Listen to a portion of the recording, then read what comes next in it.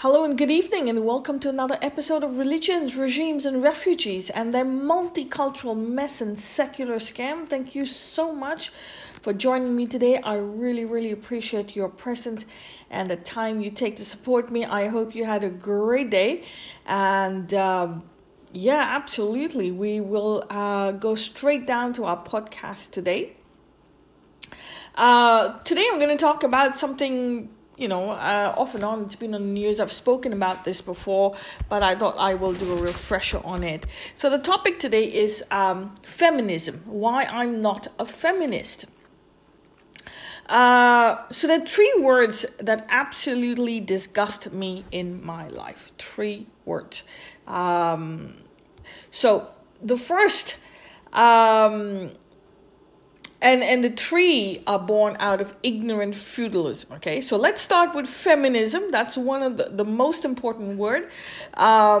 Submission and supremacy. These are the three words that I really do not like at all.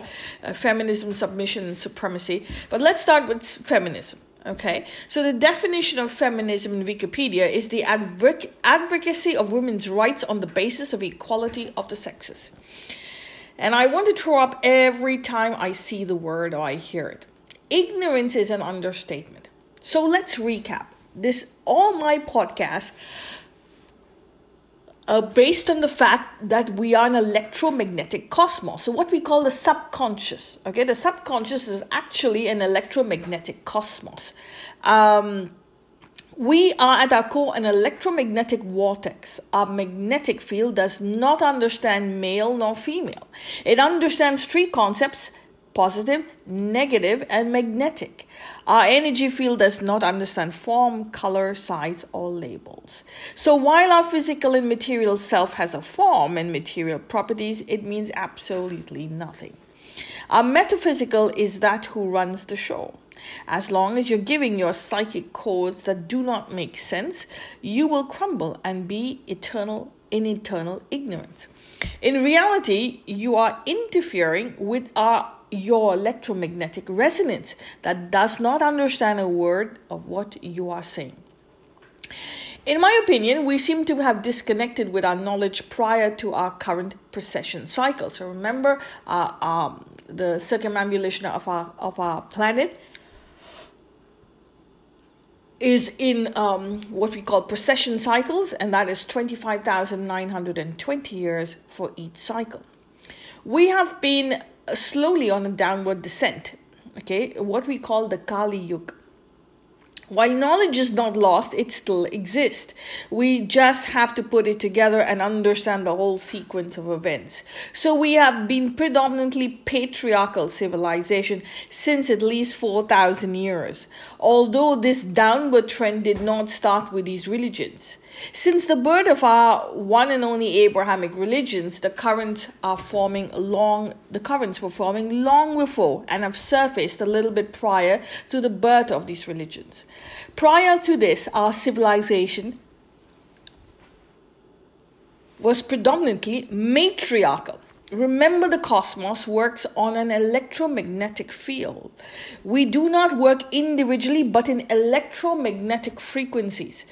A concept that will play out exactly the same way all over the planet. Only the labels change.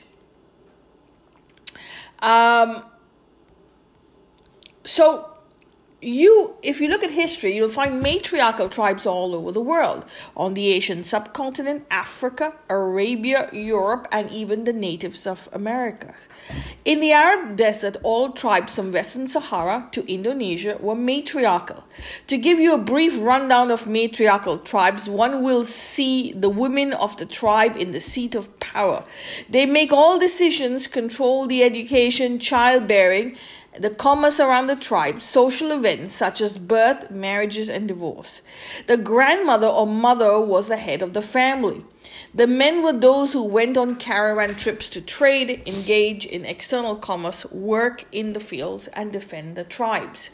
For those who say that matriarchal societies were egalitarian societies are incorrect, in my opinion. The moment you use a label, power will always be concentrated on the label. The problem is not the label, but the concentration of power because you've become a group. So I will give you an example. In a matriarchal society, sex is not a taboo. On the contrary, sexual relations is a free-flowing, natural concept accepted by all. There is no stigma, and the only exception here is that the woman is in control and we have multiple partners. When a woman marries, the various male suitors will visit her tribe. She will choose the best of her suitors. The man joins his wife's tribe and will take on her name. The children born out of this wedlock will take the name of the women's tribe. However, even though the woman is married, she can have multiple sexual partners. So in the desert, the man's slippers are outside the tent. No other man can go in. Similarly, among the tribal Musu, if a man's hat is outside the house, then no other man can enter. This is the rough part. Here is the rough part. It is not uncommon for a woman not to know the father of the child. What I'm surprised to learn is that if a married woman is unhappy with her spouse, the husband has to leave. There will be a divorce regulated by the women of the tribe. The man loses his children, the tent, the cattle, and is basically left empty-handed. In a scenario like this, imagine what is going on in a man's head. He's depressed. He's lost his children, his livestock, his tent. Even if he goes back to his mother's tribe, he can never forget his children. He becomes violent, anxious, and cycle continues. Imagine the children, their psychic knows that there's another man, another part of them. They will also miss their father. If they're old enough, they will have memories of him. The children grow up and repeat the same cycle. The children produce generation after generation of men and women who are depressed, emotionally, finally violent. This will explode, and the first when we go, boom. Violence and patriarchy. This is why the pendulum swung the other way. After generations, millennium, it all takes its toll. If this sounds familiar, look at the African American society today. In the 30s and 40s, there were predominantly two-parent families. Since there were generational violence in the homes and communities of all colors, families were breaking down. Rape and incest in homes were mounting. Due to the inability of not being able to sustain themselves independently, mothers and fathers would stay together. Lyndon Johnson passed the Economic Opportunity Act in 1964, otherwise known as the War on Poverty legislation. This allowed mothers facing violent fathers to go into single-family homes, fathers to leave their homes, and partners to enter into non-wedlock relationships, where either could leave at any time, and the children growing up predominantly without fathers. In the 1960s, 5% of children in America were born in homes with unwed mothers and no father. In 18% in 1980, 33% in 2000, 41% in 2015. When it comes to African Americans, the stats are 25%. In 1965, 73% in 2015 of families born with unwed mothers and no fathers.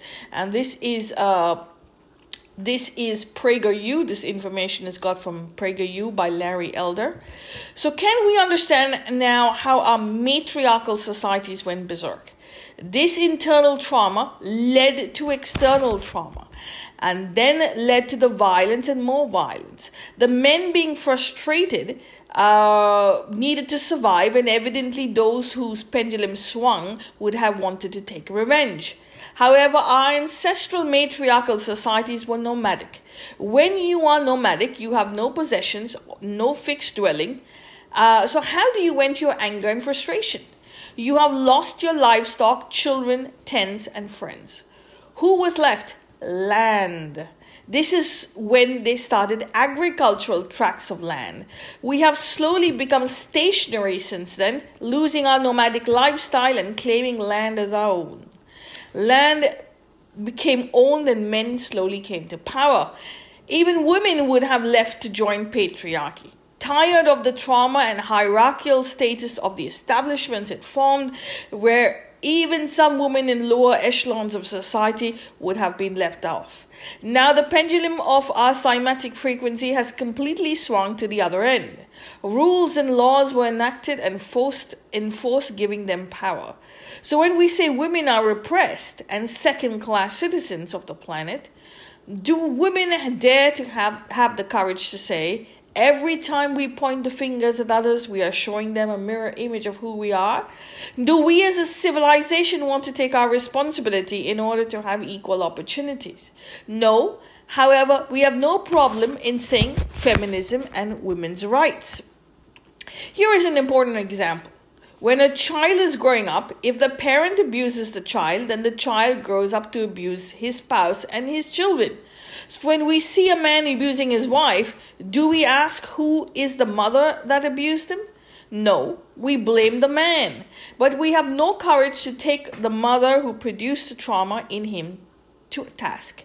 We call this feminism. I call it hypocrisy. This is very important to understand here, is that the simple fact with which I started, my series. Every species of life is made up of male and female X and Y chromosomes. This means that everything that transpires in life of both parents will be inherited by the children to follow. So if your mother is violent and your father is calm, you will inherit violence. Your biological form and color, shape, or even species mean nothing. You need two parents, so one mother and one father. Even if the two are the same gender, you have to tell the story to your child that his or her conception was male and female. The moment you leave that out, you are looking at internal trauma, which will then cause generations of currents and tsunamis of trauma. This leads to division, marginalization, power groups, clans, tribes, kingdoms, and their countries. All of the above starts with the loss of knowledge of our electromagnetic vortex, which leads us to divide and rule for power. Until we do not connect the dots and look at the whole sequence of events, we can forget about equality. More importantly, we need science to put back into schools all around the world. In order for a pendulum to swing, you need a cataclysmic event to turn the tide. Look at Abrahamic religions, all of which started with volcanic eruptions or earthquakes in the Levant.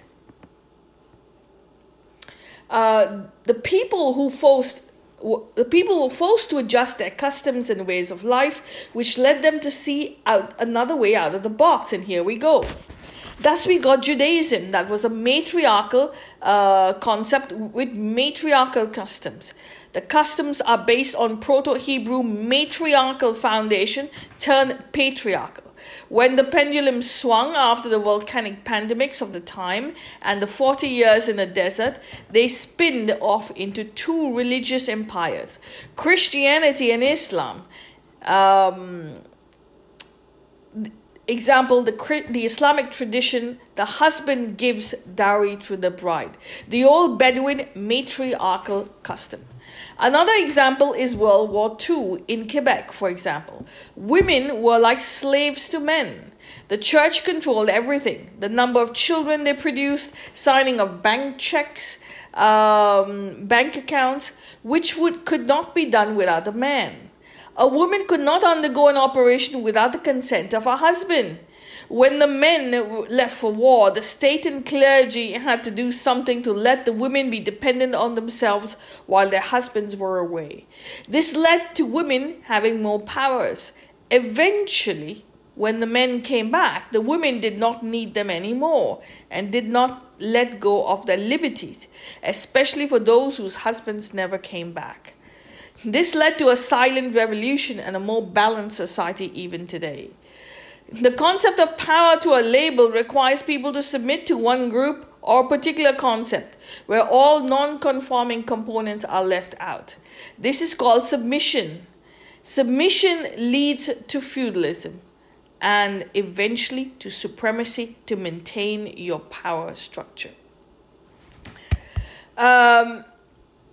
So we understand that from this matriarchal society, it went berserk, it went bust, and the pendulum swung to the other side with men who were really angry and finally started grabbing land to form tribes and with other people, other women, other men, and slowly we became a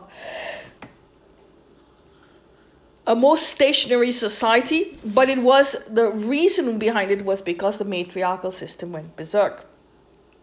And that's why, my dear friends, I do not like feminism, because every time you say feminism, women's rights, before we get a right, we have a duty to do.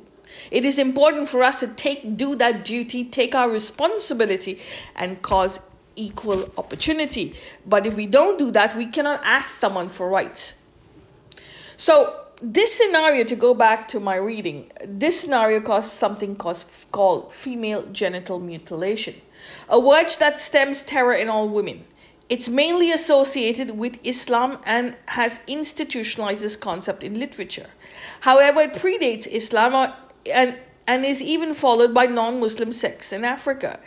Thanks to multicultural immigration, it is followed all over the world. A man is justified by the love of Allah and his vote bank ideologies. However, given that I have discussed in the paragraph above, imagine the scenario and the matriarchal civilization going haywire. The nomads and the tribes around would have desperately wanted to stop this menace.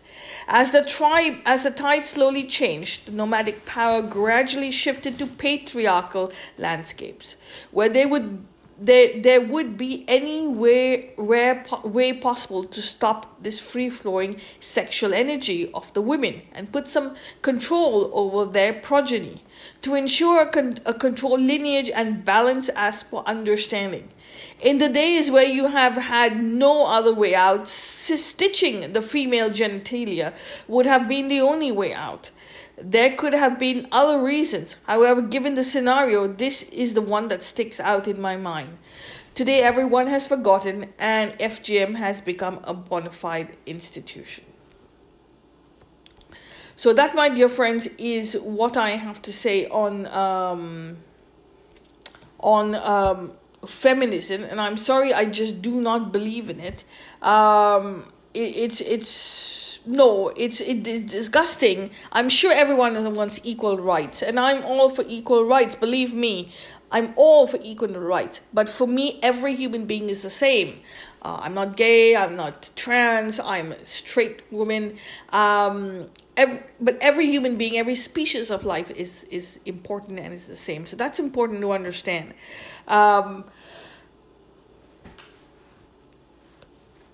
And if we want equal rights, we have to take our equal responsibility, and the women have to take this responsibility, not because we are women today, but we have to take a responsibility that at one time we were a matriarchal civilization and it went berserk.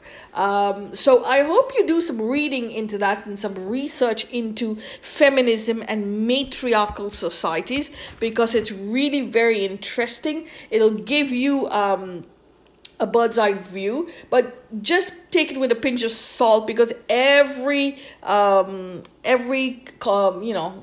publication says matriarchal societies were a lot more egalitarian, which is absolutely untrue.